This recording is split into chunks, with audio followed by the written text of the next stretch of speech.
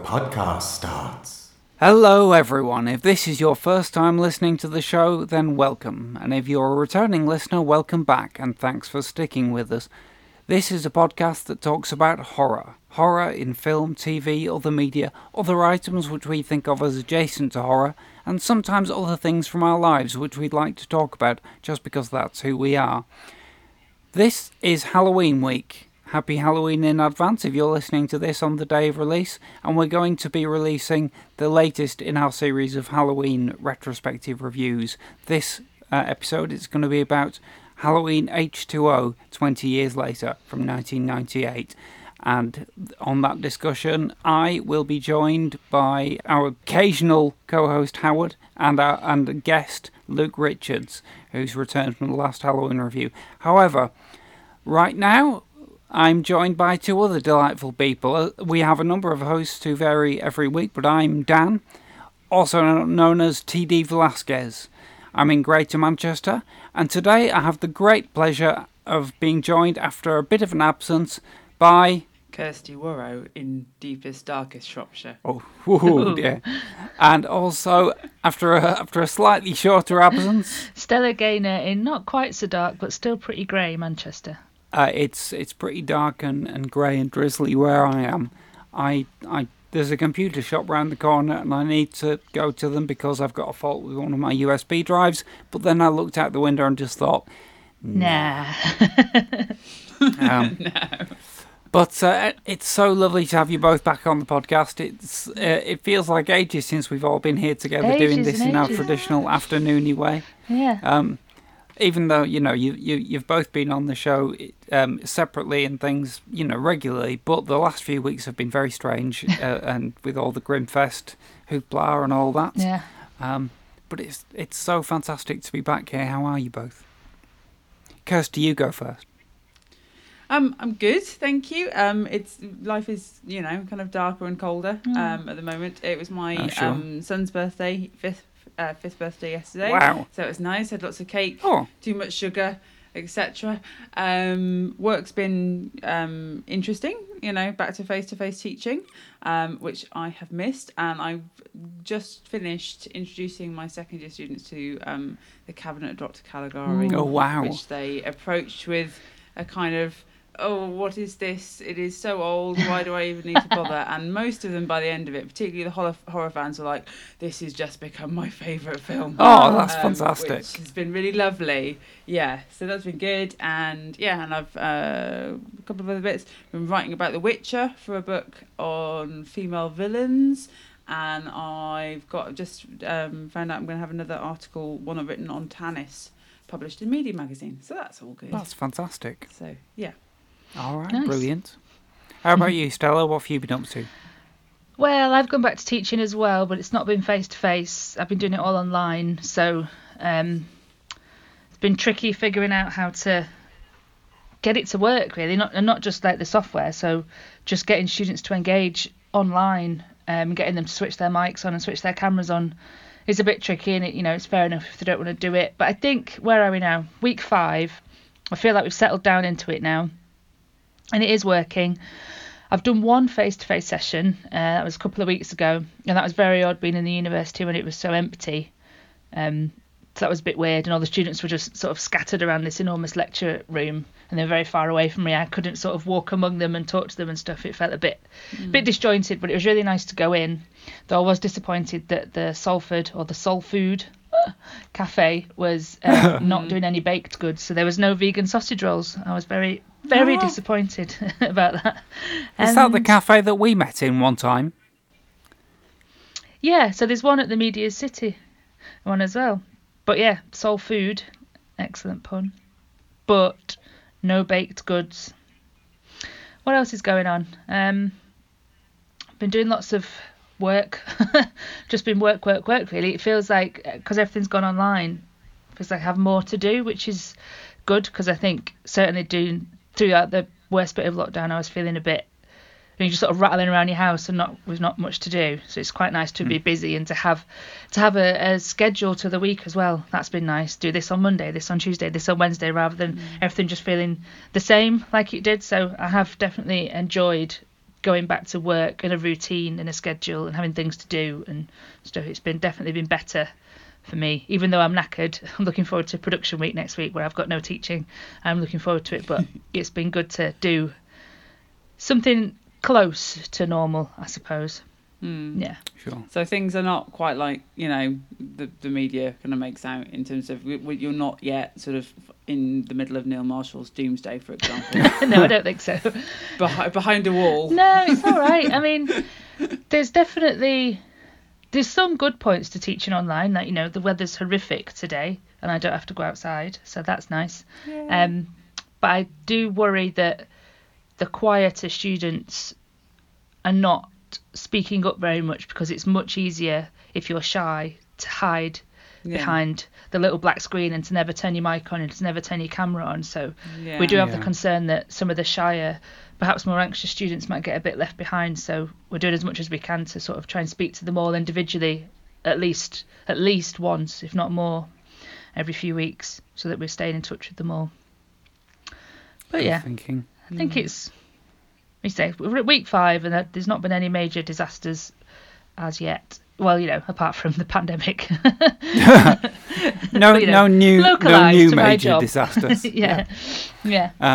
Kirsty, how about you in terms of going back into the college and teaching face to face? How's that been? Yeah, it's been interesting. I mean, I'm like all of our teaching is face to face. That's how it is. So that initially felt a bit scary because obviously we hadn't been doing that for a while. But actually, I realised that I missed it, and it helps me feel like we're a bit more normal.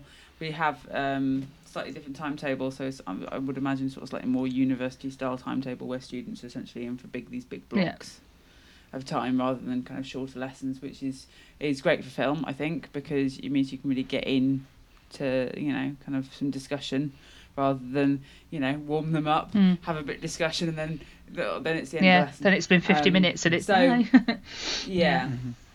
So there's the additional kind of workload of we also have to provide for students who aren't physically in the room for obviously variety of obvious reasons. That's a bit more onerous, but I think it's probably better than not, than doing it online. I think I'd rather be in my position than your position. Stella, yeah. So, well, because when I did, that might change at any point. Well, that's it. I think so. For all of our production staff, I think they're feeling all the time that they're just on the edge of this precipice where everything just might change overnight and suddenly everything has to go online. So there's a lot of sort of double prep going on. So every week they need to be ready for, in case everything goes online, in case everything changes, we need to be prepped in 2 different ways. And then I said I did one face-to-face session, and in the week or so before it, I was pretty nervous about it and a bit anxious about it. And I was after I did it, I felt really glad that I'd gone in and I'd seen 2 other members of staff, and that was really nice. And it was nice to be back in the building. And then afterwards, and I came home, and I was back online the next day. I was a bit, just really cemented how much I do miss going into work. Yeah. Which is, there's a thing you never thought you'd say, but I miss all the aspects of it, the teaching and the students and being in the building and saying hello to the guy on the front desk and being in the office and, it's weird and it's funny how all of those little things, apart from the actual job itself, are just really important. And when they've gone, it's a bit sad. But hopefully, I think we're aiming. I'll be online again next semester after Christmas. That's just, it is. You'll be still online. There's no way we'll be back. So I'm hoping I'll be back face to face next September. Fingers crossed. Fingers crossed. Oh. Fingers crossed. Yeah. You're doing sterling work, both of you. You're part of the force of people who are keeping this country turning over. And, so am I in a small way. You are? I thought you were working for the NHS. I do, but I'm not like a frontline worker or anything. But yes, I make a small contribution to keeping things ticking over. Yeah. So yeah. All power to us. Excellent. Yeah. Yes.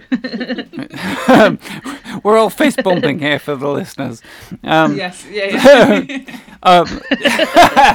Yay, webcam. Anyway, so You didn't mention, Stella, one thing that's recently happened to you that I thought you might, which happened yesterday. Yeah. As we It sounds record. ominous, doesn't it? Just, say up front, that sounds exciting and ominous, and I'm not pregnant, it's something else. It is. I chaired a roundtable last night that was called This Deserted Studio, and it was about Ghostwatch. So we had 4 amazing panellists from the world of academia. It was amazing. I was there. Dr. Kate Egan, let me try and remember their names now. So Dr. Kate Egan, Dr. Shelley McMurdo, Dr. Stacey Abbott, and Dr. Derek Johnson. And I was the chair, and chairing a panel face to face is different to how it was last night. So it's just, that they had to wait for me to let them speak, whereas normally everyone just sort of chats and it's a lot more sort of natural. So last night it did feel a bit strained at sometimes, but it went really well. And there's a link because we recorded it. So if listeners are interested, then we can put the link in the blog. Oh, we certainly will. Yeah. Good. Yeah.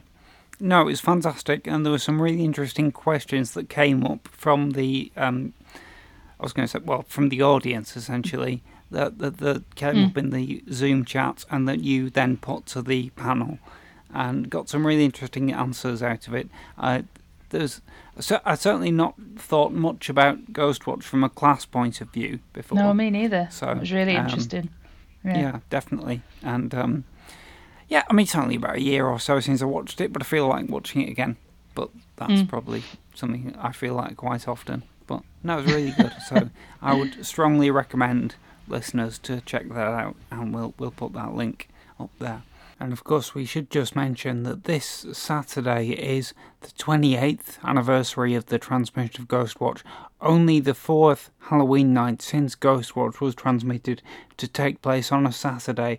And at 9 p.m. it will be the 10th annual National Seance, a watch-along, an online watch-along of Ghostwatch at the time it was originally broadcast, and we'll put a link in the show notes so that you can join in on Facebook and through the Ghostwatch Behind the Curtains website. Have we got any other news that we'd like to talk about before we go on to the main body of the episode?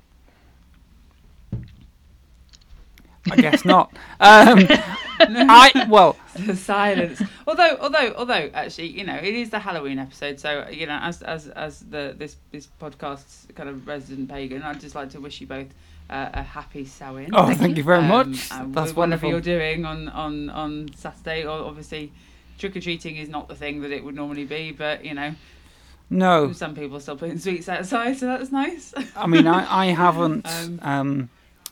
I haven't exactly planned it yet. I think I've basically decided to just do the thing that I'd like to do every Halloween, which is just watch lots of horror.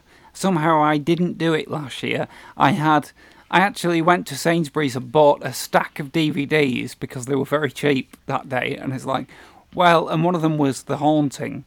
And I thought, I can watch all these, but then never watched any of them and still haven't. So this year I've gone to make up for it by watching as much stuff as I can all week. Halloween lasts a week this year for me, so cool. Every night I'm watching something, and I'm halfway through the Haunting of Hill House at the moment. I'm watching an episode every night. So how are you finding it? Great so far, and I've already seen the first episode. It's tense and scary, and I like the characters. I don't really know where it's going. Probably nowhere good. I can't remember. I've not read the novel, and I can't remember the original film that well. But if the novel is like the film, then the series is very, very different. So therefore, I don't really know where it's going. Yeah. And but I'm enjoying it. So that was Ian's suggestion when I just said to him, I can't see myself just finding 8 hours to sit down and watch The Haunting of Hill House. And he went, well, why don't you just watch it one episode a night for a week? I was like, oh yeah. So that's what I'm doing. That's what you do? Yeah. Cool. Stella, have you seen Bly? Do you know what? I started it and I turned it off after 20 minutes because that little girl makes me want to punch the television. And I'd obviously You didn't find her perfectly splendid. Oh no. Obviously, you know, I would consider myself a nice person. I'm also a mother, so I Yes. don't really want to see any children hurt. But for God's sake, is she gonna die? Well, I've seen all of it. Does she shut right. up? Moderately, occasionally. I haven't seen it. Is she Flora? Yes. So Yes. okay. But she All also right. the actress was also the voice of Peppa Pig as well. So you know. Really? All right. Yeah. Yes. Oh. Yeah. No, it was. That's I mean, fascinating. my kind of general assessment of it is that I mean, I didn't like lots of people didn't like the accents. There were some, you know, people doing accents which were not their own, and lots of people took exception to that. I didn't mind it too much. It wasn't anywhere near as creepy or as atmospheric, anywhere near as kind of affecting as Hill House. But you know, it was kind of, I think it did some interesting things with, you know, kind of telling stories from telling ghost stories from slightly different positions than the ones we're used to, I think. And, Yeah. So, it's, you know, if you can get over the small children. Because I loved Hill House, Yeah. and you know how much I absolutely adored it. And then I was like, full, you know, proper hand rubbing with glee, settling down on the sofa, glass of wine, some snacks. Owen was doing something else. Emma had just been bought a new laptop, so she was surgically attached to that. And I was like, right, I'm going to watch Blind Manor, and it's going to be lovely. And after 20 minutes, I was like, I can't watch this, and I had to turn it off. And I started watching instead Okay. Ratched. Sarah Paulson in it, and that's brilliant. Yeah, I want to watch that. Okay. It's not I as thought that'd be not up quite your as street. gripping as American Horror Stories are, and not quite as horrifying as well. But it just looks beautiful, and all the acting is amazing. So yeah, I'd recommend that, even though this isn't the recommendation part of the episode. Well, no, but I think possibly you've been karmically punished, Stella, because I think you recommended Bly Manor the other week, having not seen it yet. Yeah, I know. So this is what happens to you as a result. I take it back. I take it back. Oh dear. I've just got. I don't really have any major news. Before we go into the main part of the podcast, though, I just want to mention a slight piece of news that I want to commemorate. I seem to have reached the age where some algorithm in Facebook has worked out that I'm probably a single nerdy guy, and therefore I get friend requests from non-existent women quite often, and I just obviously just leave them there. But the latest one gets an award for the best name. This apparent person is called Endurance Favor. It's like, she sounds like a porn star or a Bond girl. One of this. well, Favor, yeah, a terrible but cocktail. Favor's good, but it's like the first name's Endurance. I mean, that's not terribly attractive. That's just so bizarre. I mean, you know, that's like, if she was a mountaineer, maybe she is. Maybe I'm stereotyping this non-existent person. She could be all kinds of things. But I just thought I'd mention that. What if she's real? Yeah, if she's listening. Yeah, exactly. And she's listening. We're really sorry, Endurance. I'm sorry about that, Endurance. Yeah, and I promise I'll get back to your friend request. I've no idea how you know who I am, but you know, yeah. Oh, yes. Maybe she's a big fan of the show. I feel bad now. That's you never know. I think she Might have could just come created our looking first for me. anti-fan.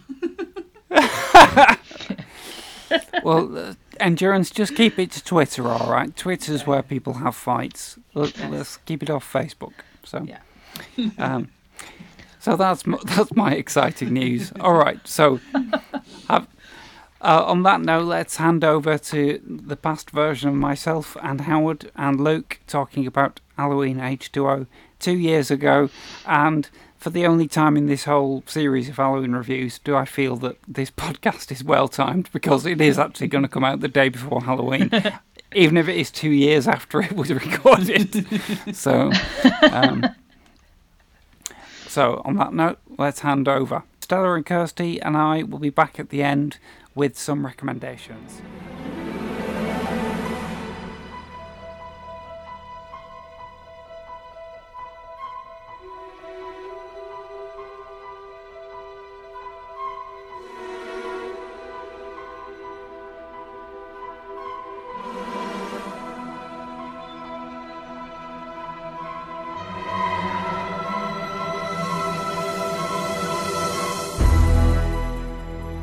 Today we are going to be talking about 1998's Halloween H2O, 20 years later.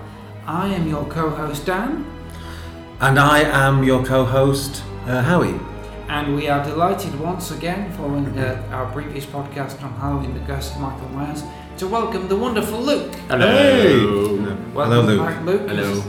Well, thank you for being once again our special It's like guest. you've never been away. I know, it's just like we just did this 5 minutes later. Yes, it's uncanny, isn't it? Yes, it's actually been several weeks. It's been a long time. wow. So, I've been wow. to.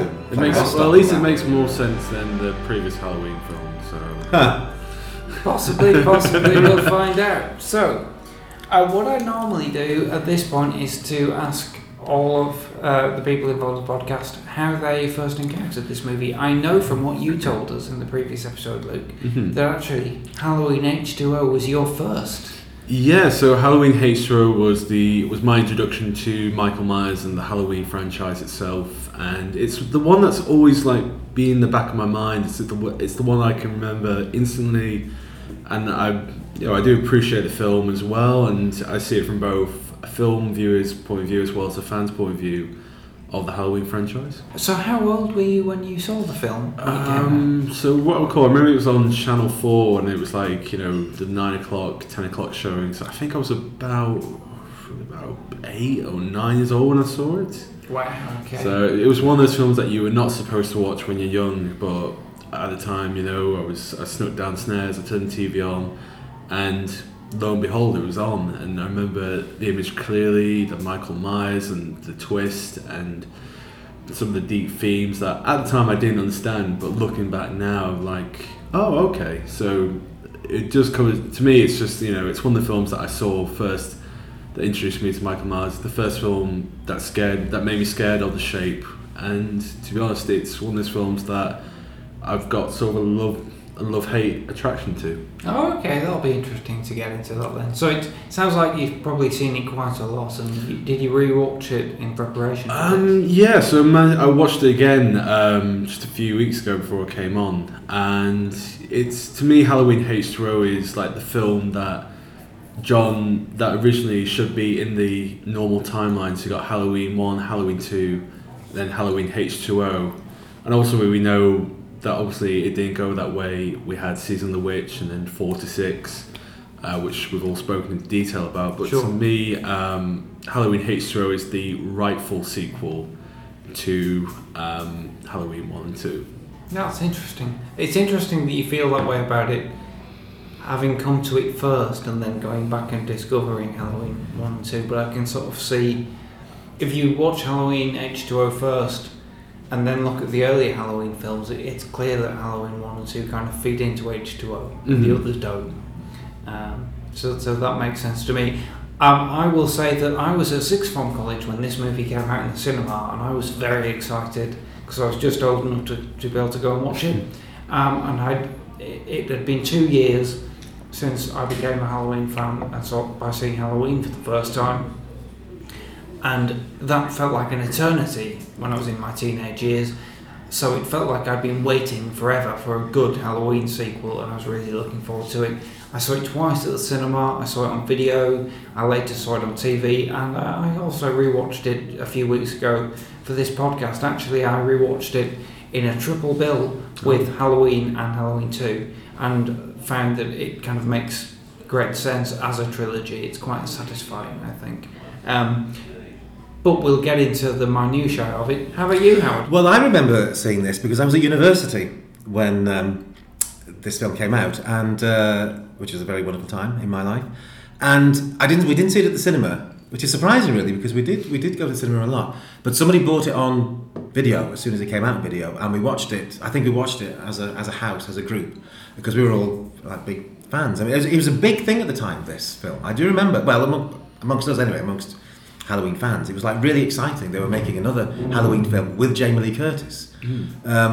I think I saw this one before I saw 4, 5 and 6. I only see them in the last 10 years or so. So I remembered Halloween and Halloween 2, and this seemed very much part of that.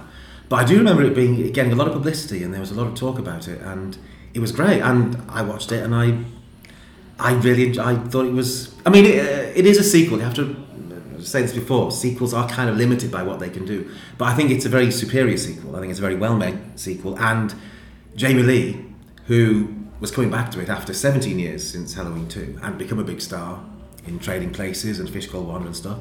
And it was interesting that she now felt comfortable going back to the horror genre, because she'd been she got typecast in horror films when her career started. She did Prom Night and Terror Train and all that sort of stuff. So then when she sort of broke out and started doing other films, she kind of stayed away from the horror genre, and it was interesting, I think, that she felt comfortable now going back to it and felt free of that sort of typecasting. And I think it's a good, and it's the first Halloween film without Donald Pleasence, which is, although somebody does a not very good impression of him at the beginning of the film, and we'll get to that. Yeah. Okay, so it was a big thing, and I think that in order to understand that, you kind of got to understand the situation that cinema was in at the time and the franchise was in. As we described in the previous episode, Halloween 6 was a very controversial movie, but it made a lot of money. Because it made that much money, there would definitely be a sequel to it. But Donald Pleasence had died. Fans weren't necessarily keen to have a sequel which followed the plot threads which had been set up and partially explored in 6. And also, the franchise was now being produced and released by Dimension Films, which was a subsidiary of Miramax.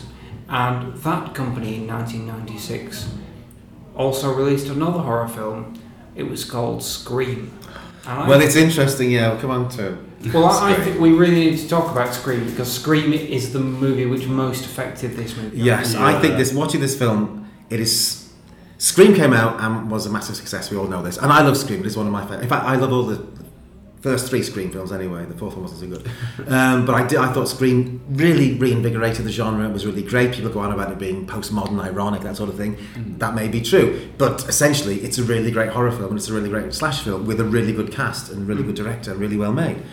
And Scream, yes, kind of revitalised the genre, and suddenly there are a lot of other slasher films coming out. Urban Legend, I know we did last summer, Valentine, all these sort of things. And people realise there's money to be made out of it, and some bright sparks there, but why don't we go back to the first kind of official slasher film, Halloween, and let's do a sequel to that. But Halloween H2O, or Halloween 7, to me is very much informed by Scream. It's very much in the style of Scream. Yeah. It's sassier, it's smarter, it's more knowing, it's slicker. Yes. It's got a bigger budget. And there's all little things in it, sort of like, for instance, like when Janet Leigh goes to a car and you hear the Psycho music. You wouldn't have had that in the early years. You wouldn't have had that. It's the same car as well. Yeah, it's the same car from Psycho, yeah. And it's Janet Leigh's last film, so there's that. There's that attention to detail in it, which we're talking about a franchise where 2 movies ago, in the last 2 films, The House, which is the main setting of both films, was 2 different houses. And now you have a movie where there's that attention to detail, where they get the right car, where they do things like bring back actors like Nancy Stevens, who's not at all a well-known actor, but she was in Halloween 2, and they bring her back in H2O, and it's great to see her. And they do things like, they use the Mr. Sandman music and things like that. But I think let's just take a moment to understand what kind of movie Scream was. It's weird to me to think that the original Scream and Halloween 6 came out months apart. They're so close together. But in terms of feel and attitude to the genre, they feel like they're from different planets. Halloween 6 is kind of directionless. It hasn't really got an idea of where its material kind of belongs in the time that it's being made in. But whereas Scream, it knows that it's referencing and drawing from those slasher movies of the 70s and 80s. There is a direct quote from Halloween in the first scene of Scream. Somebody says, "Go down the street to the Mackenzie's house." Direct quote from Laurie Strode from the end of Halloween.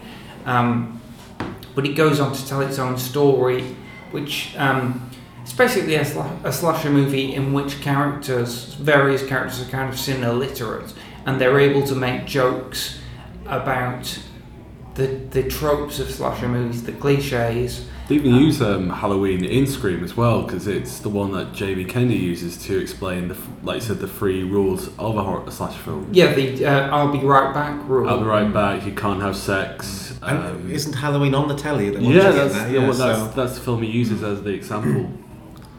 Yeah, and also Halloween, to me that feels kind of in tradition, because the original Halloween was characters were watching horror movies in that movie. Mm-hmm. You know, it wasn't dissecting the cliches, but it was always kind of a little bit playful around that kind of thing, playful around what those kind of movies could feature and would feature.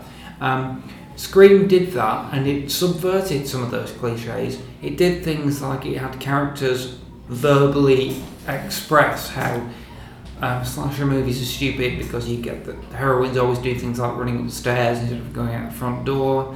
And immediately after the scene where Neve Campbell's character says that, she is attacked in her house, and she tries to go out the front door, but the killer blocks it, so she has to run up the stairs. So it's like it takes the cliches and uses them to ramp up the tension, and also create laughs at the same time. You know, and it was phenomenally successful because it was so assured. And that, I think we should say that Wes Craven directed it. Obviously, Wes Craven, the director of Nightmare on Elm Street and The Hills Have Eyes and Last House on the Left, and loads of other horror films, some really significant horror films, and who had an intimate connection to the slasher genre. He knew, I think, that he was making a movie that commented on the kind of movies he used to make. He was perfectly in a position to explore that in a really robust way, and I think he probably made a better job of it than, say, John Carpenter would have done at the same time. I think possibly because he was more in tune with current cinematic sensibilities, and because it did all these things, and it did it all so well, and it did it with the backing of Miramax, and it had a bit of a bigger budget. I think it was a huge success. Mm-hmm. Well, Wes Craven had previous experience with meta filmmaking, because he did New Nightmare. Yes, I've never seen that. Yeah, it's weird because it's a film that knows it's meta, but at the same time it uses it to tell that story. So the lead actress has to become Nancy in order to fight Freddy, who's entering the real world. I think that's a great I've idea. never seen that either, So because I think at that time Wes Craven was tired of how Freddy was being made like a comedy character now, and so with New Nightmare it was taking a well-known property that he created, rebranding it, and that's why Freddy has this new look, and it is a film that nudges and winks to its past as well as its present, and it really does well. I think he took elements of that from New Nightmare, and he took that into Scream, as well as the writing from Kevin Williamson, who wrote both. I think, did he write all 3 Scream films, or was it just the first? I think he wrote the first 2. First 2, first 2 and the fourth one. And It the wasn't fourth one, available to write the third. Yeah, so he obviously, both of them come together to create Scream, and funny enough, it was Kevin who came up with the idea for Halloween H2O. Yes, and he's credited as executive producer on the movie, which is produced again through Dimension Films, and is very much kind of aimed at the Scream market. And I think because of the success of Scream, they knew they could afford to spend a bit more money on it. Halloween H2O has a noticeably bigger budget. I don't know how much of the extra budget, sorry, I'm just comparing it, it had a budget of $17 million compared to Halloween The Curse of Michael Myers' budget of $5 million. Well, I think that's the thing. Halloween 6 and the other Halloween films are being made for a very specific demographic. They're being made for Halloween fans and not really anybody else. Whereas Halloween H2O is being made for the general audience. You get that? It's a bigger film in every sense. It's a popular film. It's a mainstream film. Like Scream was. Scream, it was a big film. It's got a very trendy cast for some of the most popular TV stars from some of the most popular. You've got Courtney Cox and Eve Campbell and all these people. And so. Halloween H2O did that as well. Michelle Williams, was she on a... She was Dawson's Creek. Dawson's Creek, so you've got that. It's the same kind of thing. It's the same kind of feel to it. The same kind of cast. Rather than the sort of like the unknowns that you'd had in the... Plus they've got Jamie Lee Curtis. And I'm not sure how much of the increased budget went on her feet. But well, she's worth it. Yeah, no, I think she's a genuine movie star. Yeah, she was. She raised the profile of the whole thing. intriguingly, apparently she generated the idea of the sequel. Yeah, she wanted to get back with John Carpenter and do another Halloween film because I think, with the last film they did together, I don't know if it was The Fog or... The Fog was the last one she appeared on screen in, but she does voices in Escape from New York, Halloween 3 and Escape from LA, so she's obviously always kept in touch. And I think they're good mates. I think that time she said to him, let's work together again. Let's go back. Let's do Halloween. Let's go back to the well and see what we do now. Because after Scream, it was like adrenaline shot to the slasher genre. It was absolutely. He completely revitalised it and in a great way. And Scream deserved to be a success because it is a really terrific film. And yeah, you can say all about how knowing it is and ironic it is and all the characters know about horror films and everything. But essentially, it's just a really great horror film. And it's a really great whodunit as well. That's what I like about it, is that when the murderer, in all three of them, when the murderers are identified, I didn't know it was them. I saw Scream... Even in the third one?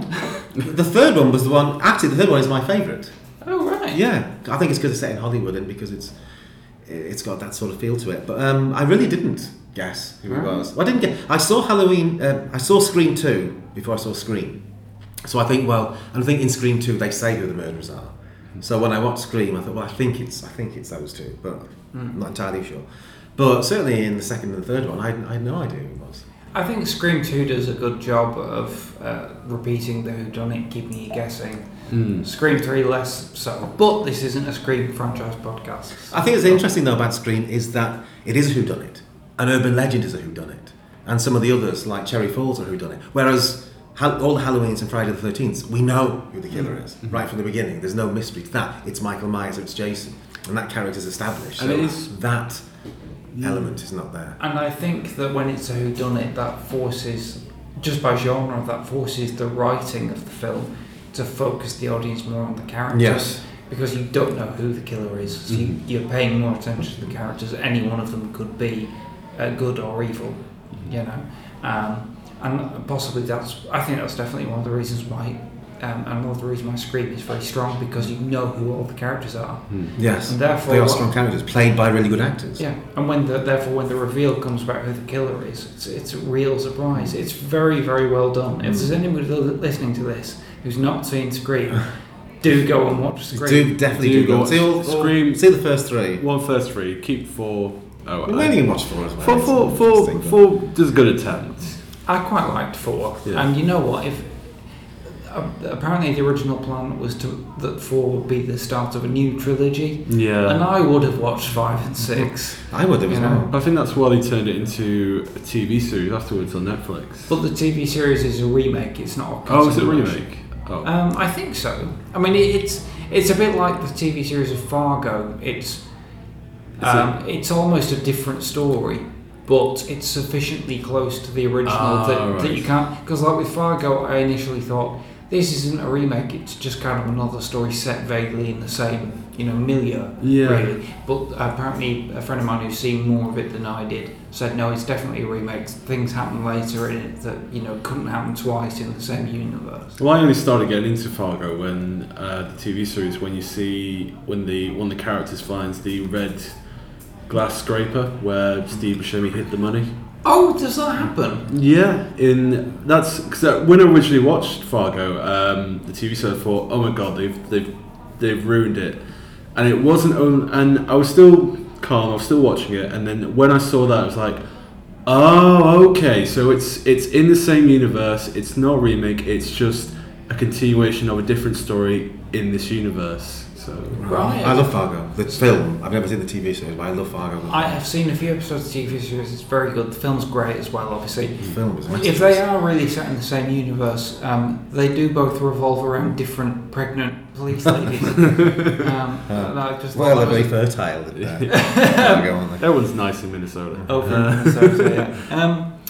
So yeah, after the successor Scream, Kevin Williamson came up with the idea of obviously they wanted to bring back H2O, because I think you said Dimension Films had the rights of Halloween, and Jamie Lee Curtis and John Carpenter wanted to work together, but John Carpenter was intending to direct it, but unfortunately due to him not having the rights anymore, not getting the royalty checks for his character, he said, "I want 10 million, for this job." And the Weinsteins just said, "No, we'll get someone else." Right, I've never heard that. No, I didn't know. He now says that he basically didn't want to do it. He didn't want to do it originally, but there's two different stories. There's one where one says the Weinsteins wouldn't pay his fee, and then there's another one that says that the man who had the rights of Halloween at the time, again, John Carter was asking, "Well, this is my fee, pay Oprah, I'll do the film," and both parties just said no. And that's why he walked away, and they got Steve Milner? Steve Miner. Steve Miner, who was sorry. the director of Friday the 13th parts 2 and 3.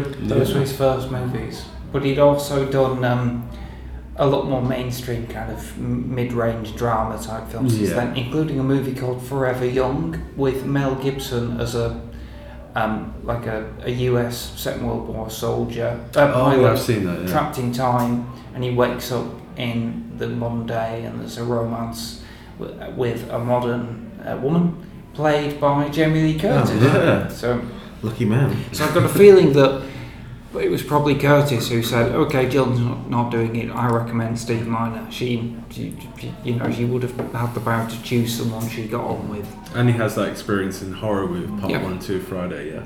Yeah, and I think he was again a little bit like Dwight H. Little on Halloween 4. He was like, "I'm going to mainly look at Halloween 1 and not think about the others too much," and he based his style as much as he could on what he saw from Halloween 1. I don't think he's quite a subtle enough director to really replicate the style entirely, but he does give it a good try. Yeah. It's a well directed film. Yeah, I mean, it's not, nobody's as good as John Carpenter doing Halloween, because he's he is so brilliant at it, and everybody else is sort of copying in a way.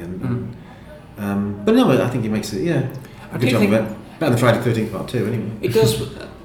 I wonder how the mechanism happened that Jamie Lee Curtis obviously did come up with the idea and wanted to do it, but also I think if she hadn't, I think Miramax would probably have wanted to do a Halloween film anyway. Yeah. And I'd like to know the point at which those two ideas dovetailed. Was it just a really happy coincidence that she was? I mean, it was the 20th anniversary of Halloween as well. So they probably would have done a 20th anniversary film, or tried to link it in with. I think it was their intention, but I think it was that question of, do we still continue with what we already have, or do we do a soft reboot? And which was a phrase that they certainly wouldn't have used then. It was. I know, it's something like retcon the work. I suppose retcon might have been around as that phrase, kind of retroactive continuity. As our friend Dan, the comic man, would say. But reboot. I think that only came in the late noughties, probably. Yeah, it did. And actually, I do remember reading a news report at the time, in about 97, where Kevin Williamson described that he had been engaged to write the remake of Halloween. Oh no way. So at some point, it was possibly just going to be a remake. Thank goodness that didn't happen. No, thank goodness. Yet. So what happened? So therefore, we've got a kind of a confluence of factors which radically changed the kind of movie that the seventh Halloween film might have been. And I think, like you say, Luke, they were thinking about what should we do? Should we continue with the story that we've got, or should we start from scratch or whatever? And I think the return of Jamie Lee Curtis probably made that decision. Yes, I think that would change it. They just kind of obviously we'll just carry on from the last one she was in, because it was going to be called Halloween 7: The Revenge of Laurie Strode. That was the working title. Yes, and that's the title that's on the script. All of the scripts of the Halloween movies that I've been reading, by the way, are available online. There is a website which I'll put in the show details, and you can download them all. They're all dated.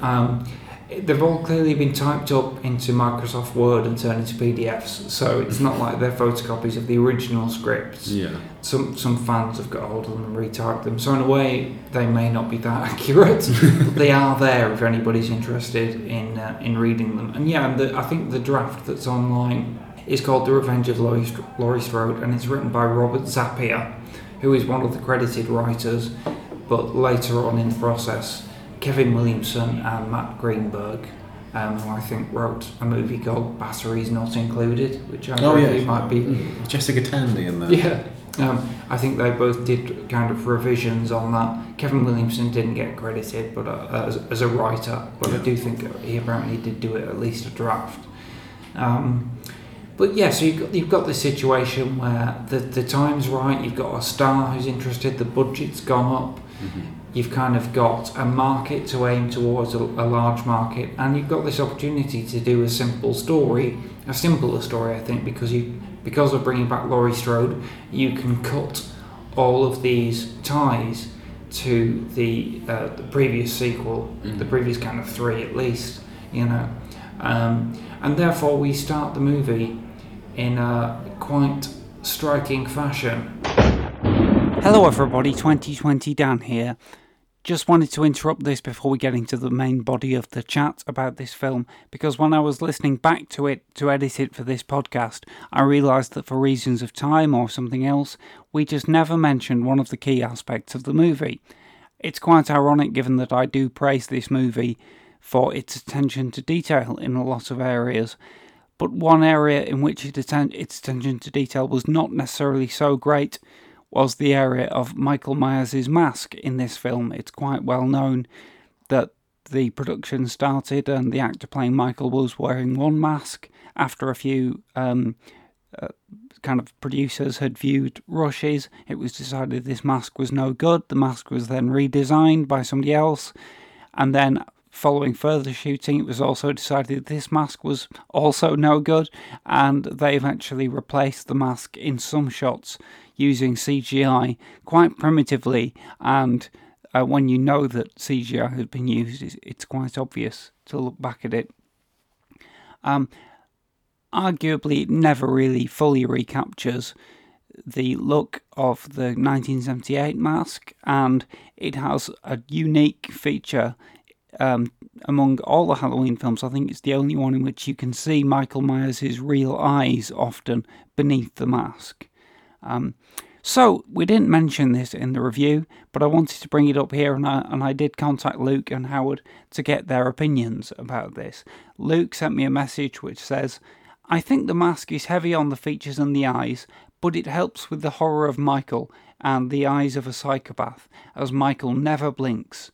It's better than the resurrection mask, which I call the Gucci mask." Okay, and Howard got in touch and says, "Personally, I think that Michael Myers' mask in Halloween H20 is brilliant.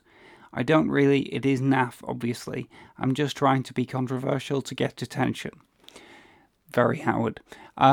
So my position would be leaning towards Luke. It's not a good mask in terms of recreating the look of the 1978 mask, but it does make Myers quite a threatening figure, which fits in with the more kind of suspense thriller approach of this movie. And I think the fact that you can see his eyes kind of darkly reflecting the light is quite effective in a number of areas. I also think that when it comes to it, there's more that goes into making a good Halloween film than just getting the mask right. If there wasn't, then Halloween, The Curse of Michael Myers would be the best film in the franchise, and it isn't. Having said all that, let's get back to the main discussion. Let's do it via listening to the trailer, and as I've been harping on about the attention to detail in the movie in general, listen to where the music in the trailer is taken from at least the first 4 movies in the Halloween franchise, a detail I've always liked. It's 1998 in a remote California town at a secluded private school. We could have a Halloween party, just the 4 of us. We could have a roaming orgy. I love the way this man thinks. No booze, no drugs, no kidding.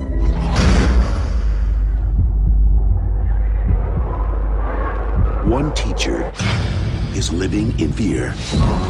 I'm not who you think I am. I changed my name when I went into hiding. That's terrible. Take off your clothes. My brother killed my sister. How'd he do that? with a really big kitchen knife. That's enough. I can't take it, Mom. He's dead.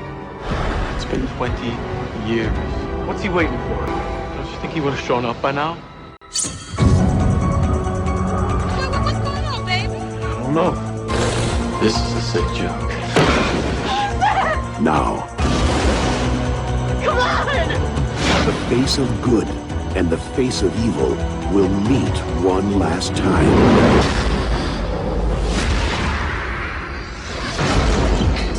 But this time, it's going to be a fight to the finish.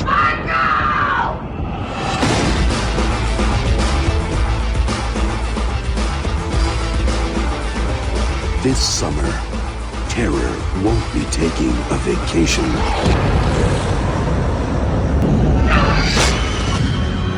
Halloween H2O. It's Halloween. I guess everyone is entitled to one good scare.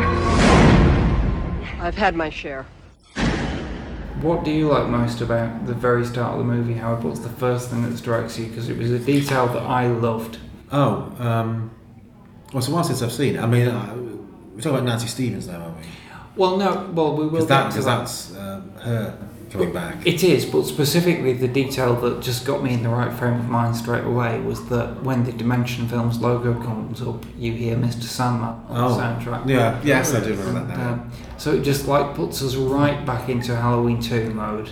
And then the first person you see is Nancy Stevens gets out. A car pulls up and Nancy Stevens gets out.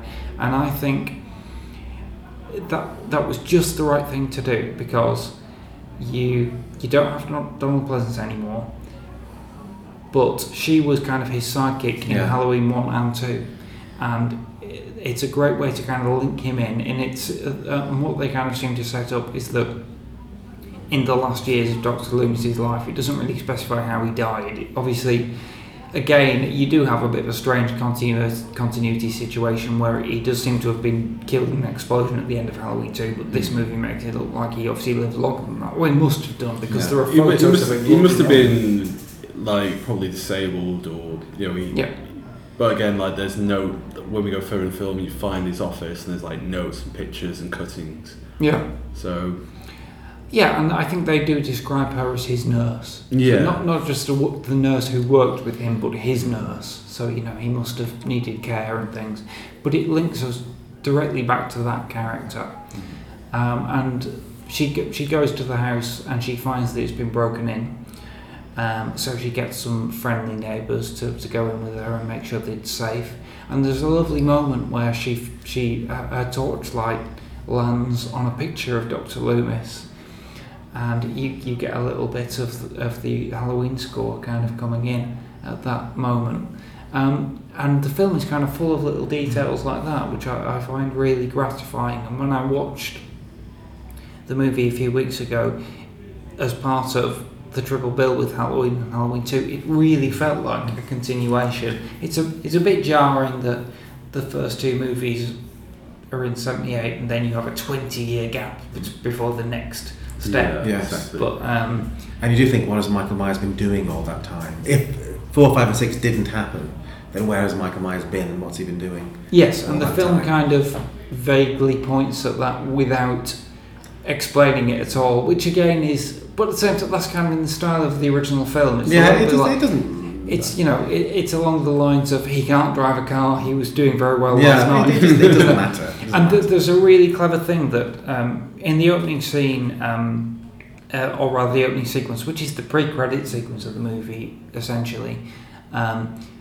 you get a quite suspenseful little bit where she thinks that the house has been broken into. They make it safe, and then she goes back in the house, but she finds that she's not alone in there, and Michael Myers appears, and there's a stalking sequence, and ultimately Marion, I think she's called, and her neighbours are all killed, and Michael Myers drives away, steals the car and drives away, and then it cuts to the police turning up and turning it into a crime scene, and there's a guy making jokes about the fact that if it says Michael Myers coming back, surely you'd be using a Zimmer frame. Well, I was going to say that they do address that point. Things are addressed that might sort of think, oh, Michael Myers is knocking on a bit now to be, and they sort of. Well, it's very neat because a detective played by Bo Billingsley right. turns around and says, he's a fairly fit-looking black guy in a trench coat, and he basically turns around and says, the guy would be younger than I am, okay? I was 15 when he killed his sister. So you think Michael Myers could be at least as formidable as this bloke. Mm-hmm. So that just kind of makes it easy to conceptualise. And then you go from that point into the title sequence, and I think it's a real indication. I think the main indication at this point in the movie, apart from some of the familiar actors like Joseph Gordon-Levitt, who's in the opening sequence of the film, gets one in the face. Yes, he's Ice skate in the face, yes. It's ice skate in the face. That's a great death, I think. But again, there's something about the fact that you don't see that actually happen. No. You just see the after effect of it, the aftermath. That's the word I was looking for. And then it's a shock reveal, and that's nice. I'm glad I didn't see it happen. That would have been a tedious scene probably. But it's great that it's a shock moment, and it's the thing which tells Marion that she's in real danger. There's a build-up of suspense there. I think in the start of the movie, though, do we all enjoy that as an opening? Yes, yeah. Even when I was young, it did get me like, something's there, but you don't know when it is going to strike. Even if I didn't know who Michael Myers was, I just knew that there's a scary figure in the house, and then when you see Michael back, it's, oh God, who's this guy? Yeah. It is very well done. Mm-hmm. You kind of know what's going to happen, that they're all doomed, but the way it's done is very good, yes, and the fact that you don't see it, and then she opens the door and he's... Yeah, I mean, the great thing about that opening, I think, is that, like you, Luke, you could watch that movie having no knowledge of previous Halloween films, and it just works. Mm-hmm. You instantly know where you are and who the characters are, and I think it's one of two elements at the start of the movie, apart from the presence of name actors, that lets you know that the Halloween franchise has shifted away from where it was. The first thing is that you start with this kind of opening, it's almost a mini movie, it's complete in itself almost, and I think that's very much an attempt to replicate the start of Scream, where you've got the sequence with Drew Barrymore for the first 10 minutes of the film, that's kind of completely self-contained, I think, and it's a great suspense set piece. The other thing is the music, which doesn't sound like the other Halloween films at all, even though it does reference the melodies and things. What it actually sounds like is the scores from Scream. Well, it does. Don't they actually use the same music in some of the... Yeah, the score for H2O was written by a chap called John Ottman, who became a bit of a presence on the film scene in the 90s because of his collaboration with Bryan Singer. He was both the music composer and the editor of the Usual Suspects. Okay. And he fulfilled that role on many of Singer's movies, if not all of them, up to and including the recent X-Men films, I think. He's still doing that. He also had a brief period as a director. I think he wrote, directed, scored and edited the sequel to Urban Legends, which kind of makes it... did he? Yes, Bloody Mary and... Yeah. It's called Final Cut, I think. The sequel to Urban Legends. There's Final Cut and there's Bloody Mary. Oh, right. Legends. I didn't even know there's a third one. Yeah, I think the third one was direct to video. Right, okay. But I remember it being called Bloody Mary. Actually, that does ring a bell now that you say it. So, yeah, he does the score for Halloween, which is based on the John Carpenter melodies. But someone at Miramax decided that it was not screamy enough, so they actually got Marco Beltrami, the composer of the music from Scream, to go in and rescore sections. But he basically used verbatim cues from Scream scripture. And you can tell us the whole bit where Joseph Gordon-Levitt goes in the house with his hockey stick and tries to scare out the intruder is entirely backed by Marco Beltrami's cues that are very familiar from Scream 2 and things like that. And then from that you go into the title sequence, which is, it has the Halloween theme, and what I particularly like is that the credits are in the Halloween font, but the music is thoroughly orchestrated and made all kind of grand and things. And I like it, but also I think it doesn't work. It's not scary. Well, no, it's not scary, but I think they are trying to do something different. Yeah. I think by this stage, do we have to do a sequence with a pumpkin and the music? Yeah. Let's try something different. No, and I like the title sequence itself. The visuals are the camera's prowling around Loomis's office, and you see all of his news clippings, and it kind of fills you in on the backstory a lot. And I think some people say that there are you can see details of all of Michael's murders on there, including the ones from Halloween 4, 5 and 6. But it does make me think, if 4, 5 and 6 actually happened, why does Laurie Strode not know she had a daughter? Well, in the fourth, in the film, they do hint about her faking her death, which yes. They acknowledge that, definitely. They do acknowledge. So it is a small nudge and wink that we, even though we're not following the canon of 4 to 6, we are going with the fact that Laurie Strode has faked her death, going by the name of Tate, and she's still alive in this version. Yeah, it's kind of a big enough lurch that they have to acknowledge that. But also, I think, but it still does mean that the other films happened because she didn't just forget she had a daughter. Exactly. Yeah. But nevertheless, I think it's a nice title sequence. You get the correct credits.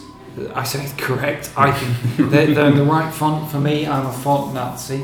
The music's very nice, if not frightening, but it is invigorating. And you get some voice clips of an actor purporting to be Donald Pleasence. It's not. It sounds more like Tom Courtenay to me. It's Bob Kane. Tom Kane. Tom Kane. Sorry. Yeah. I met him 15 years ago. I was told there was nothing left. No reason, no conscience. No understanding, even the most rudimentary sense of life and death, good or evil, right or wrong. He is a guy who does a lot of animation voiceovers, doesn't he? He's like one of the voices on the Star Wars cartoons. Yeah, these are the voices. Yeah. And I think he's English, isn't he? I'm not entirely sure. I'm not familiar with his work, but he does have a distinct accent. Right. I mean, I think the voice on the credits, presumably it's there because they couldn't separate Donald Pleasence's voice. No, you need some from kind the original recording because of the music on that. I think I have a tribute to Donald Pleasence as well. We want Donald. We love Donald Pleasence, and we want him to be in this film in some way. Oh no! So, I know why it's that. What I mean is, I know that they would have used the original Donald Pleasence recording if they could. Ironically, I think digital technology has probably got to the point now where you could easily just pull his voice from that scene and remove the music and use that. But they probably couldn't do that then, so it was easy to just get an actor. A friend of mine, my friend Chopper, who I think you know. Yes, I know Chopper. We saw it together at the time, and he said, "It sounds like Dr. Loomis has been making additional money doing a gay chat line." There is something a bit fey about it. It is a bit something. And also, he is trying to do Donald Pleasence's kind of voice or intonation at points, but I don't think he's really aware that Pleasence was sort of doing an American accent. So it sounds English, sounds more English than certainly Donald Pleasence did in the early films in the series. But it's a really nice touch to have it there. And I remember when I showed this film to my mum at the time when it came out on video. The voice started, and my mum went, "Is that supposed to be Donald Pleasence?" "That's not Donald Pleasence." And I was like, "It is. It is a clip from the original film." I knew it wasn't. I was just lying because I wanted to believe he was somehow in this movie. But so basically, you get an opening sequence which I think sets up the attitude of this new movie as being a movie which is a suspense thriller take on the Halloween original. It's very faithful to the details of the Halloween original, but it's not that movie. It's kind of it wants to be Scream, and I think that's fine. I think it's very enjoyable on that level. I think it takes working formulas of Scream, and even though Scream uses Halloween as the example of how to survive a slasher film, it seems like a cheeky, okay, you can use this kind of thing, kind of like you can use like the direction and the scope and the nudge wink of Scream, because it's the same company, isn't it, with Dimension Films? Yes, it is. Yeah. So again, the Weinsteins have input into all these movies. It's got the same kind of sensibility as Scream. It's got all the thing about it. It gets the balance right. I think this film. It does have all the references to the old films and things, but it does tell its own story. Yeah. They don't go too far with the mythology of it or the continuity of it. It tells its own story, but those references are there just to give it a bit of extra kind of just to reinforce what it is. I think it's give more detail. It's really satisfying as a trilogy. I think those three movies, they feel like they're all connected, kind of intimately, and the end of H2O is satisfying as an end to that story. Yes, and it is. And then they see what I find. One thing that's most interesting about this film is the credits of Jamie Lee Curtis coming back, playing the last girl, the final girl, like 20 years on, and how has she coped with it? How has she dealt with being attacked by a serial killer and all her friends being killed, and all the stuff happening in the hospital? How has that affected her? But also, Jamie Lee Curtis has, at that time, her own image, her own screen image that she, in Halloween she is the nice one, the quiet one, the virginal one, whatever. But Jamie Lee Curtis's film image from things like Fish Called Wanda, she's very sassy, she's very sort of smart. So it kind of, I sort of like, at one point she says to Josh Hart, I think it is, "I know you inherited my smart mouth, John." And well, she didn't really have a smart mouth in the first film, but she's changed over that time. You kind of think she's very believable. Yeah. I think that's how she would. They haven't just made her the same as she was in that film. That character's developed, and that character is sort of. That's where she would be when. Because it's not afraid to show the flaws of the character as well. Like the character is an alcoholic and still, it's still. That's how it's affected her. It's still affected the idea. Your brother was Michael Myers, a killing psychopath. But she's got a family and everything, and it's just great to see her. She's such a great actress. I love her haircut. It's fantastic to have her back, and I do also love her haircut, but I miss the Laurie long hair, which they brought back in the new movie, and I think it's interesting to. There's a quote, because obviously in a strange way, the new Halloween film will be kind of a remake of Halloween H2O. It's Jamie Lee Curtis coming back decades later, and it's a sequel that ignores the in between sequels.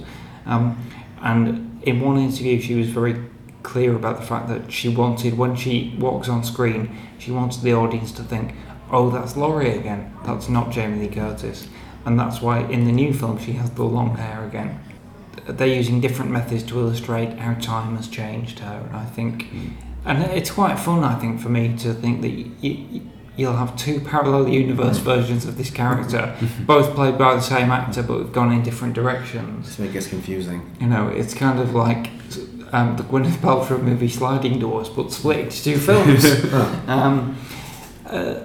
So that's the setup, and we know from that opening sequence that Michael Myers is back. We don't know where he's been for 20 years, really, but we know that he's back and that he's a threat. And then we are introduced after the opening credits to Jamie Lee Curtis as a character called Kerry Tate, but she's having nightmares about being stalked by Michael Myers. She wakes up in a slightly comical screaming fit, the way it's filmed, and it's pretty clear to certainly anyone who's familiar with the previous movies that this is Laurie under a new name. In fact, I think in the opening of the movie after the credits is a dream sequence where she finds on her writing desk a piece of paper with the name Laurie Strode on it, and it's got a knife stabbing into it. So she's spent all this time dreaming and fearing that Michael will eventually find her. And the kind of premise of the movie is that she has kind of been moved by like witness protection. She faked her death. She's under a different name. She's now the head teacher of a private school somewhere in California. Yeah, it's California they moved it to.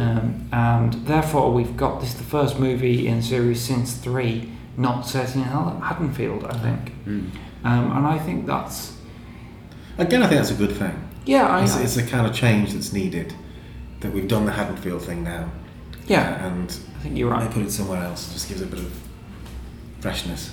But I think that does make it a bit, the sort of setting of it feels a bit more like a generic slasher film. Yeah. But as you were saying, Haddonfield was kind of going that way in the later sequels anyway, you know. It was moving away from that suburban thing, which was the point in the first couple of movies, and it was becoming kids getting killed in various locations. So why not be in a posh private school somewhere?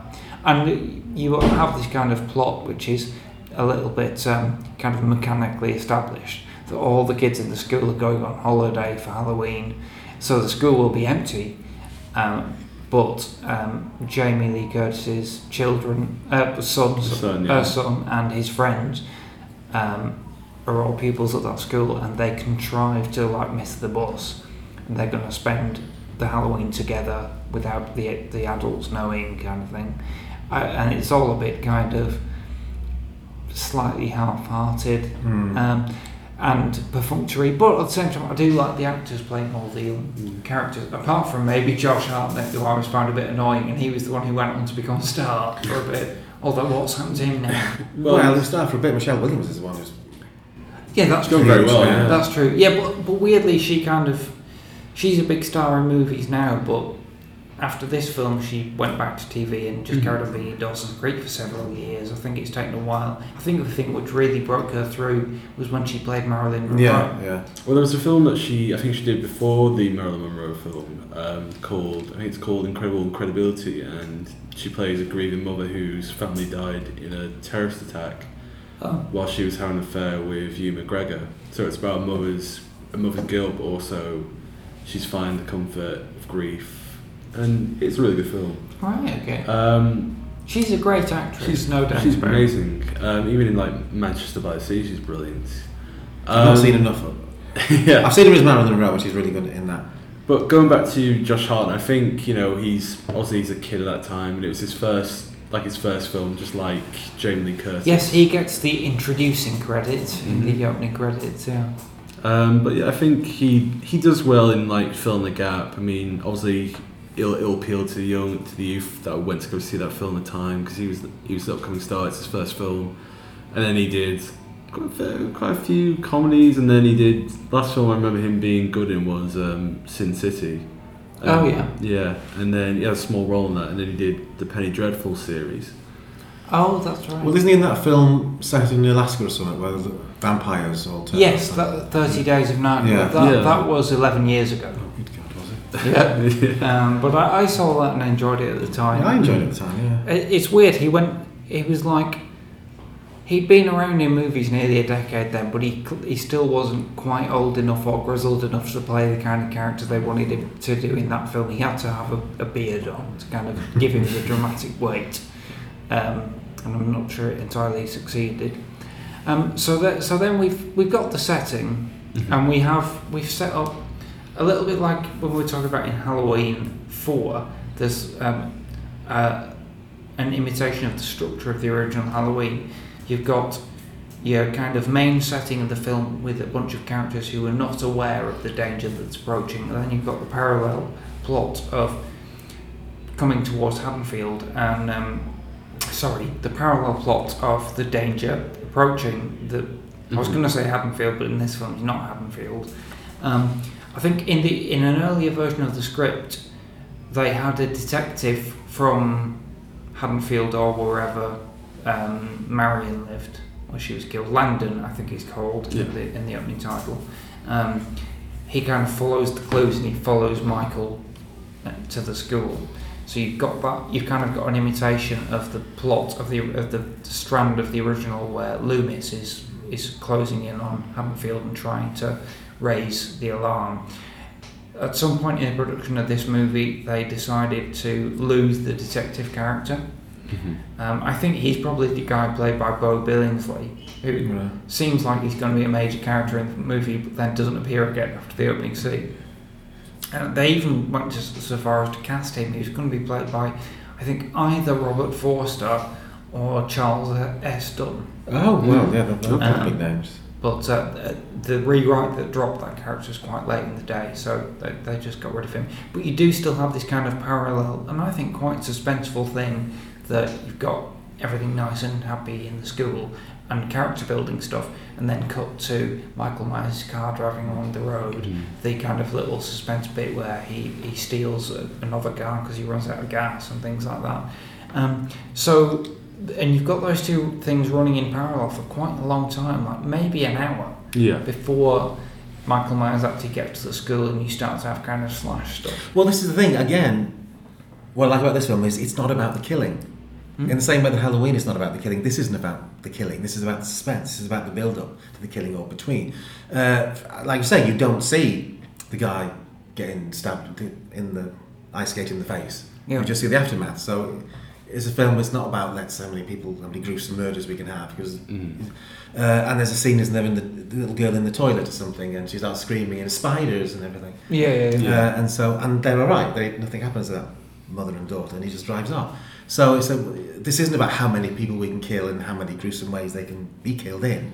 This is about you have 3 killings at the beginning, and then there's a long time before anything else happens. They kind of put a little bit of suspense into Michael Myers' actions. You don't know what he's going to do. They take away that thing that you know that he's just going to kill whoever he encounters. He just walks into a room and just stabs everybody. But in this film, you think that's what's going to happen, but actually, if he doesn't need to kill them to get his objective, he won't. So he just steals the woman's handbag with her car keys in it so that he can take her car.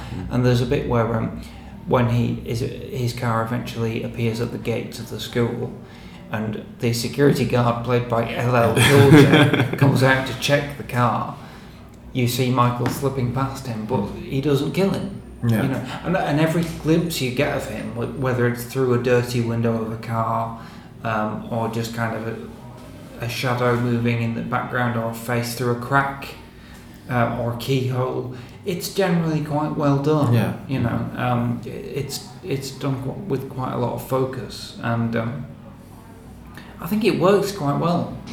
But it kind of slasher movie fans at the time did criticise it a lot, because people didn't really get. They thought it was boring because there weren't killings every few days. And I remember kind of Halloween fans writing angry posts on the internet saying, "You don't get it. You haven't seen the original film. This is what it's meant to be like." So that just kind of illustrates how expectations have been changed, really. But from what there are not that many murders in Scream, though. No. It's only certainly for a long, but they are kind of spread out through the film. Yeah, you know. Whereas Halloween H2O, deliberately imitating the first one, has kind of like an hour-long section at the beginning where there's no murders. No, and that's good. That's I think that's good. I think it's great. I think it was because obviously when the horror genre was coming back into fruition, it was expected like there has to be a murder every 10 minutes, or someone has to die. Where Halloween, it said, we've taken the Scream elements, but we're going to do it our way, like we did last time. And the director just he does capture Carpenter's direction, like this is a killer, like something it's that thing, something wicked this way comes. And you know, Laurie, again, she's a flawed character. She's made a new life, but she still carries the scars. And you have Michael, who's making his way back from the home of the original to this new area. And I think that could be looked at a transition from taking something old and then transitioning to something new, because now Michael is going into the new world of horror. He's going to California, where most of the films were shot. Yeah, I tell you what, that's just made me think of something. Recently, Mark Kermode and Kim Newman did a series on BBC4 about film genres. It was called Mark Kermode's Secrets of Cinema. Oh yeah. And in the one about horror, they made an observation which I'd never really thought before, which was that horror stories tend to start with a journey. It kind of represents a character almost passing from the real world into like the nightmare world. And you think, yeah, The Shining starts with a journey. Yeah, Psycho starts with a journey. And I kind of thought a lot and could almost not think of any which didn't. But now I realise this movie doesn't. Well, it does, but it's the killer who's on the journey looking for the heroine. And that's the same as Halloween did. Yeah. You know, it's that danger drawing near. The fact that it's coming to you rather than you, because I think Carpenter might have talked about that in the sense that people expected horror movies to be about characters going somewhere they shouldn't go and something happens to them. They didn't expect horror to come to them on their doorsteps, and that's part of the impact that Halloween had. Was it's in your street, it's in your house, your next door neighbour won't help, kind of thing. So again, I've never thought of that before, but that's another way that this movie is faithful to what Halloween, the original film, kind of set up. So because of that structure, we get a lot of time in the school, and we get to know Laurie, or Kerry as she's referred to for most of the movie. Her boyfriend Will, played by Adam Arkin, son of the great Alan Arkin. We get to know John, her son, and Molly, his girlfriend, and their two friends, whose name I think might be Miles and Sarah. I'm not too clear. But played by Jared Lynn O'Keefe and Adam Hanbird, who I think all of them are quite fun presences, and it's good to kind of hang around with them. And basically, and also LL Cool J playing the security guard. And the comic relief, yeah. Yeah, and I do think he's actually quite funny. In a series where we've had to deal with things like the cops in Halloween Farm, he comes to me as a breath of fresh air. And his first scene where he's like reading some erotic novel that he's written to his wife. It's something like, your breasts are like melons, and he's like, when are my breasts melons? And I think it's great that basically, so what's that? 6, 7 characters. That's your entire cast. Because something I said on the Halloween 2 podcast the other week was that I kind of had a sinking feeling as soon as I saw the opening credits to Halloween 2, because there's so many names in it. In Halloween 1 there's about 5, and I just knew that it was going to be death scenes, loads of death scenes, because that's what all these actors are there for. In Halloween H2O there aren't that many main characters. That's one of the problems with slasher movies generally, is that characters are just fodder. You know, you have to have people to be killed, and so the heroine has to have a boyfriend, and she also has to have a best friend, and the best friend's got to have a boyfriend, it's got to be somebody else. And you know, all these characters, they're not really very well delineated characters, because they're just there to be killed. You just need people to be killed. You've got the jock, you've got the whore, you've got the you've got the stereotype, and they are stereotypes. Black guy, the writers can't really be bothered in most films to make them believable characters, because there's no point, because they're just going to be killed in a few minutes. Whereas in this film there is, again connected to Scream, an attempt to make those characters a bit richer and a bit more believable and a bit funnier and a bit smarter. There's like basically your teenagers fall into two couples. There's Josh Hartnett and Michelle Williams, who are kind of your conventional kind of American movie protagonist, very pretty blonde type pair. Hitchcock's blonde. That's mainly what I remember, but they're both sufficiently good actors that you kind of care about them. And then they're two friends who are like the sort of nerdy pair, although the female half of that couple is strikingly attractive for a nerd. But they're talking about Roman orgies and culinary things and poetry. You know, they seem like quite eclectic characters.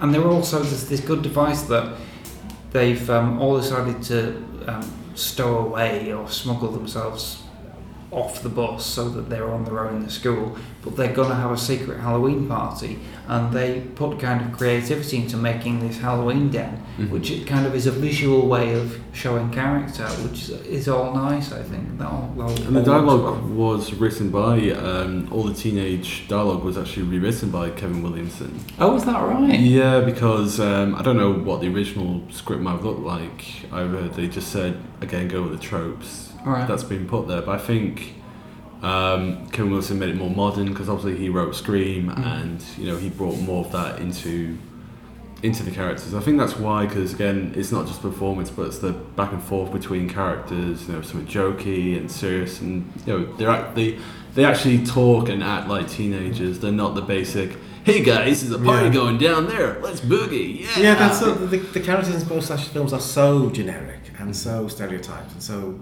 cliche and so, but they don't have characters. They don't talk about anything except sex and drugs, and there's nothing else. And I don't know, maybe some teenagers don't talk about anything, but they have no characters because they don't need to have a character, so nobody gives them one. Whereas in this film, they do have characters, and they are kind of just a bit more authentic, and they just seem a bit more sympathetic. You know, that there's more to them.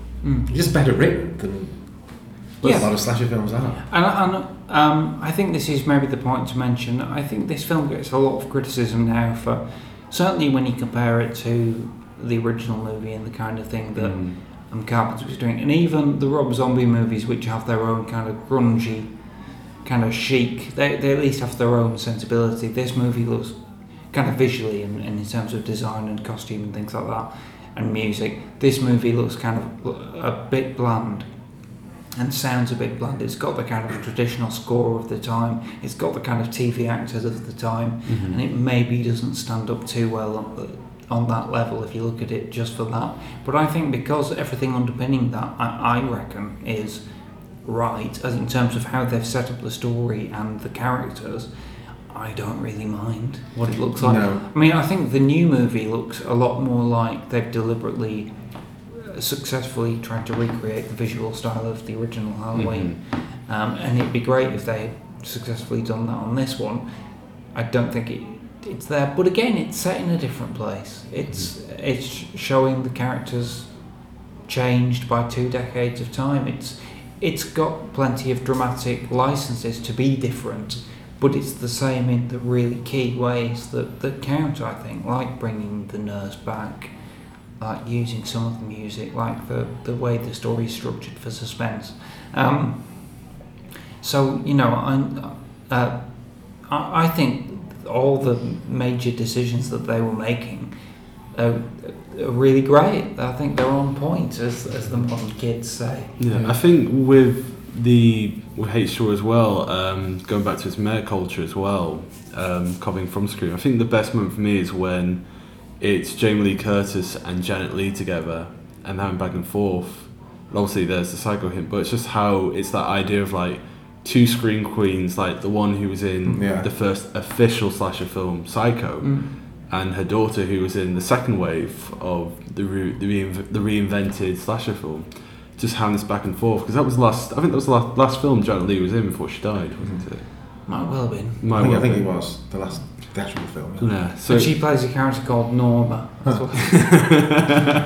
So I think it was just a beautiful moment to have, you know, 2 scream queens of 2 different decades in this film at this particular time. Yeah. And just saying like, you know, take care, don't get stabbed, look after yourself, and then I'll drive off in the murder car. The one essential difference between this film and the first film, and this applies to all the sequels that have been made and all the sequels that will be made and remakes, whatever, is that in the first film you don't know what Michael Myers is about, you don't know what he's going to do. In all the sequels you do know what he's going to do and what he's about, and that is something that all the films have to deal with.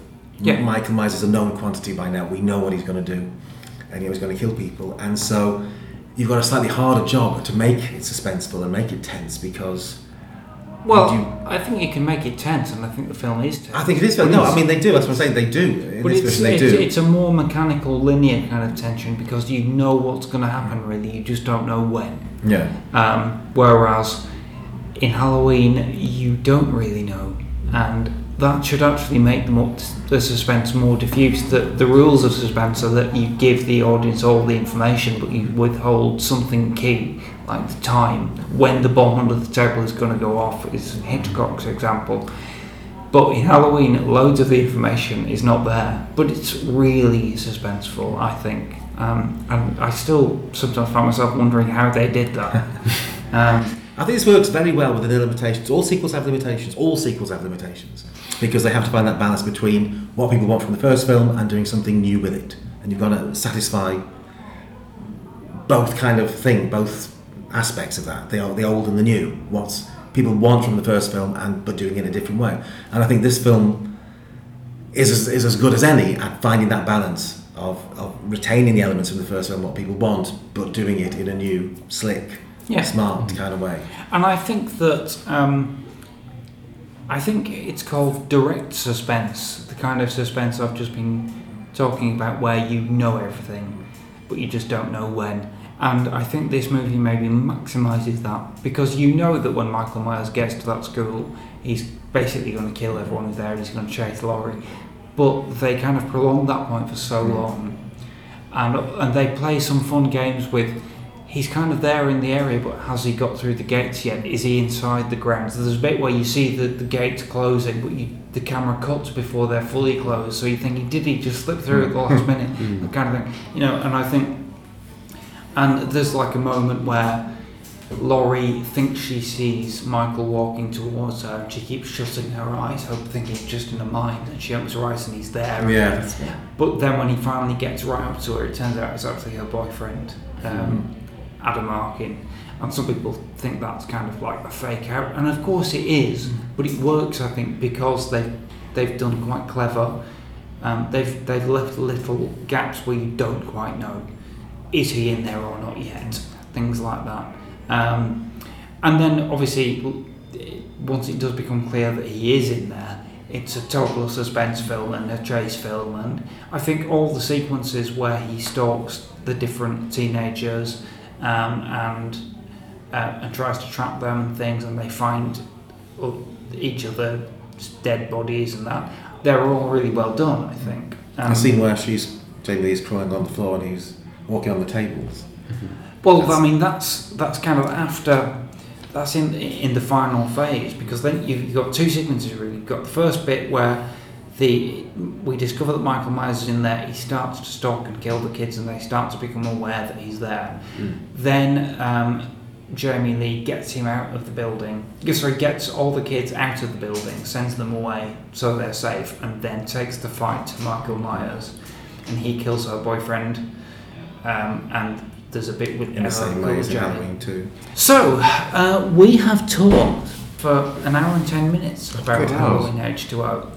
And I think we've said lots of good things about why we like it.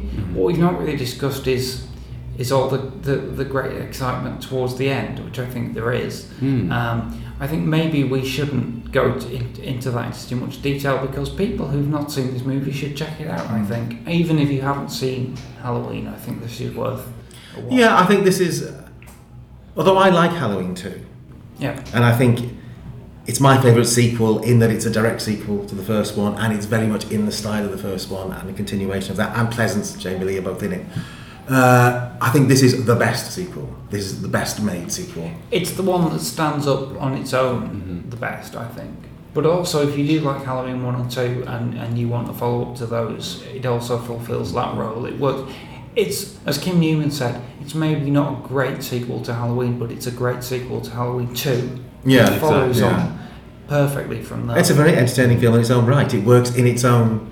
That's what sequels have to do. They work by themselves, you know, they have to work within themselves, if you see what I mean, as well. You can't just say, well, it's good because the first one was good. They have to have their own kind of story to tell that it's good, and this one does, which is some of the other ones, early ones don't.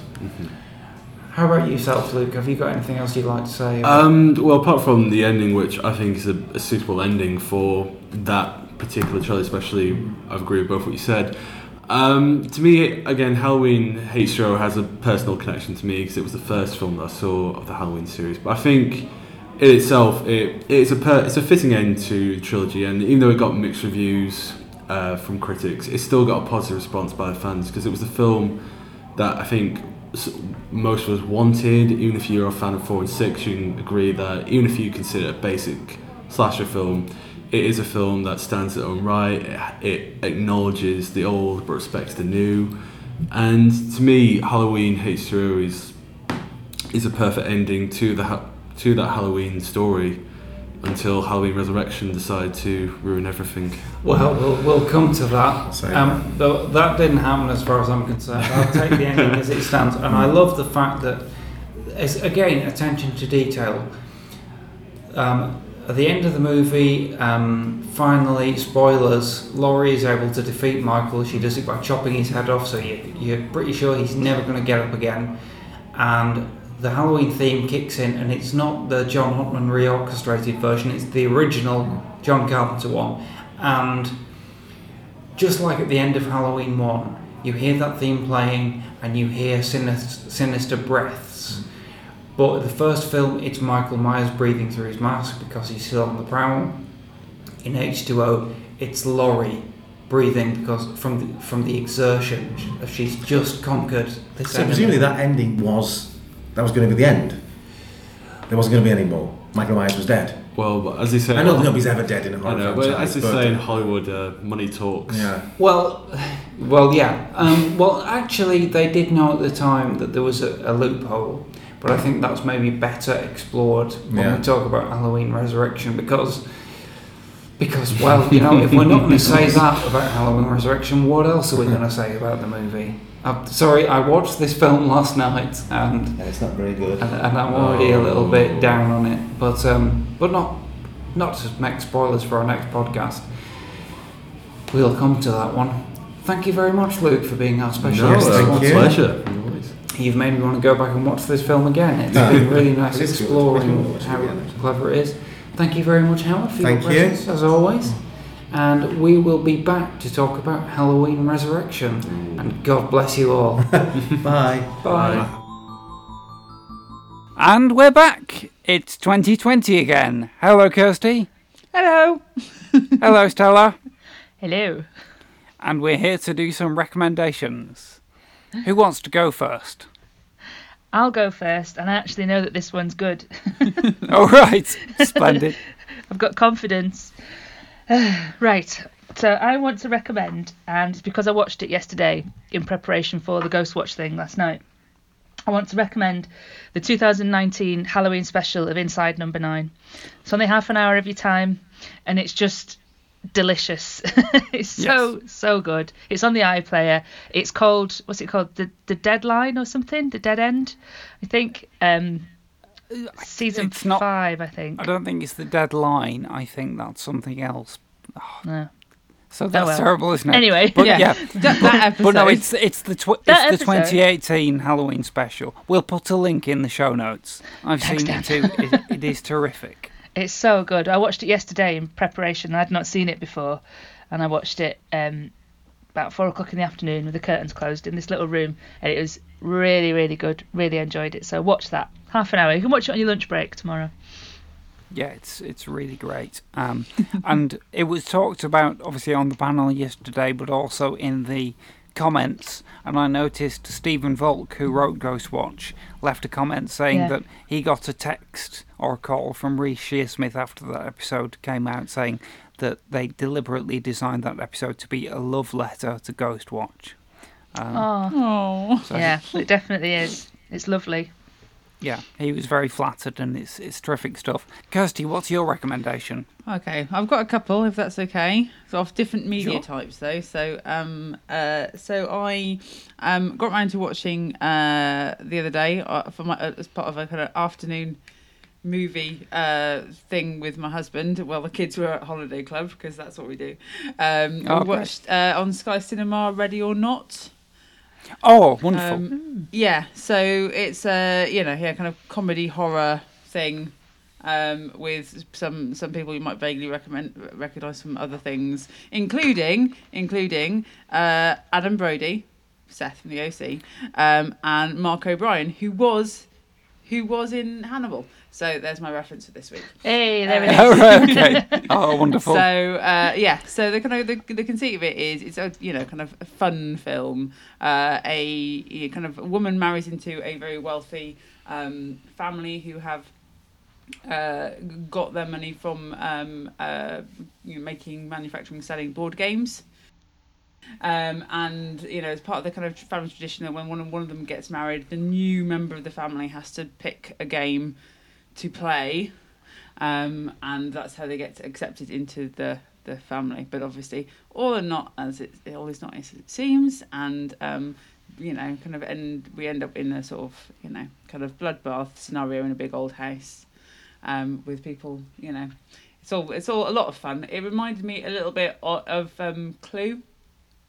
In terms of kind of it was sort of slightly tongue in cheek. Didn't take itself too seriously. Was cracking sort of 80 minutes. There's no let up in it, is there? I have seen that one. And it's I loved it, and it's by the guys who are doing the new Scream film, which I think is a great fit. But also, if I'll just interrupt your recommendations slightly, Kirsty, My recommendation's on Shudder, and while looking through it, I noticed that I think another film on there at the moment is VHS, Yes. which Rob Savage mentioned when we were talking to him. And the bit in that film that he cited as an influence on Host and recommended is also by the Ready or Not guys. Okay. That's where they came from. I can't remember what the segment's titled, but just watch the whole film. Yeah. You'll and whichever is the good bit is probably that one. So, but no, yeah, Ready or Not's great, and it's got one of my favourite actors who I thought had disappeared in it, a guy called Henry Sejourny, whose surname I'm not quite sure how to pronounce. He plays like the head of the family. Oh, right. And he was the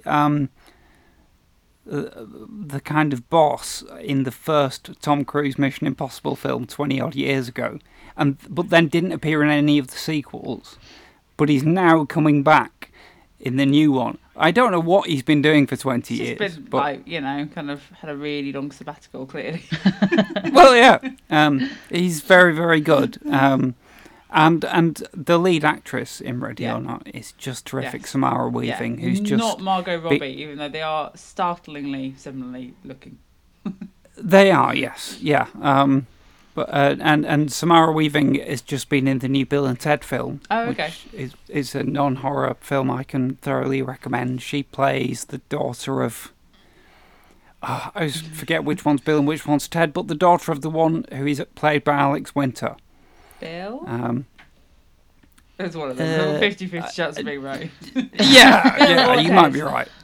Yes. And like, what makes it more confusing in that film is that each of their daughters is named after the other one. So Bill's daughter is called Thea after Ted, and Ted's daughter is called Billy after Bill. So it just like took me ages to just work out. I love how the wives have had any say in this. Well, I mean that'll come clear when you see the movie. Sadly, that's the wives are, and the treatment of the wives is a definite weakness. Anyway, sorry, I interrupted your recommendations. So my second recommendation actually only came across this morning when I was marching around local National Trust property, and had just finished the most recent episode of Tanis. So I went onto BBC Sounds and found The Sink, a sleep aid, which was only released yesterday. I think they're releasing episodes weekly. It's a comedy horror from Natasha Hodgson. And it's, Dan, you would love it. I'm quite confident in telling you that I think you will appreciate it. It's a kind of surreal, dark kind of dreams kind of merged together into, kind of surreal little kind of comedy sketches. But framed by this, what appears to be a kind of sort of app thing, which or some sort of technology which is meant to sort of take your dreams out of your head and clean your brain for you. And the technology is narrated by Stella Alice Lowe. Oh yeah. So that's quite lovely. So it's only about kind of 25 minutes, only one episode so far, but very, very enjoyable. Kind of, lovely in the way that us horror people use that word lovely to refer to things right. Yeah. Slightly disturbing, uncomfortable. Yes. But well made. So that's my second recommendation. Awesome. That sounds great. Did you say that was a BBC thing? Yes, BBC. It's on Sounds on app. BBC Sounds. Right. Yeah. Okay. Oh, fantastic. I shall seek that out. Nice one. I like the cutting edgeness of there's only one episode. Yes. That's like, usually when I discover a new podcast, it's been going for 12 years. So, that's grand. Okay. So my recommendation, I mentioned at the start that I've been doing my Halloween week of just horror stuff every night, and I would hope that something recommendable would come out of doing that, and it did. So on Shudder is a Korean zombie movie called One Cut of the Dead.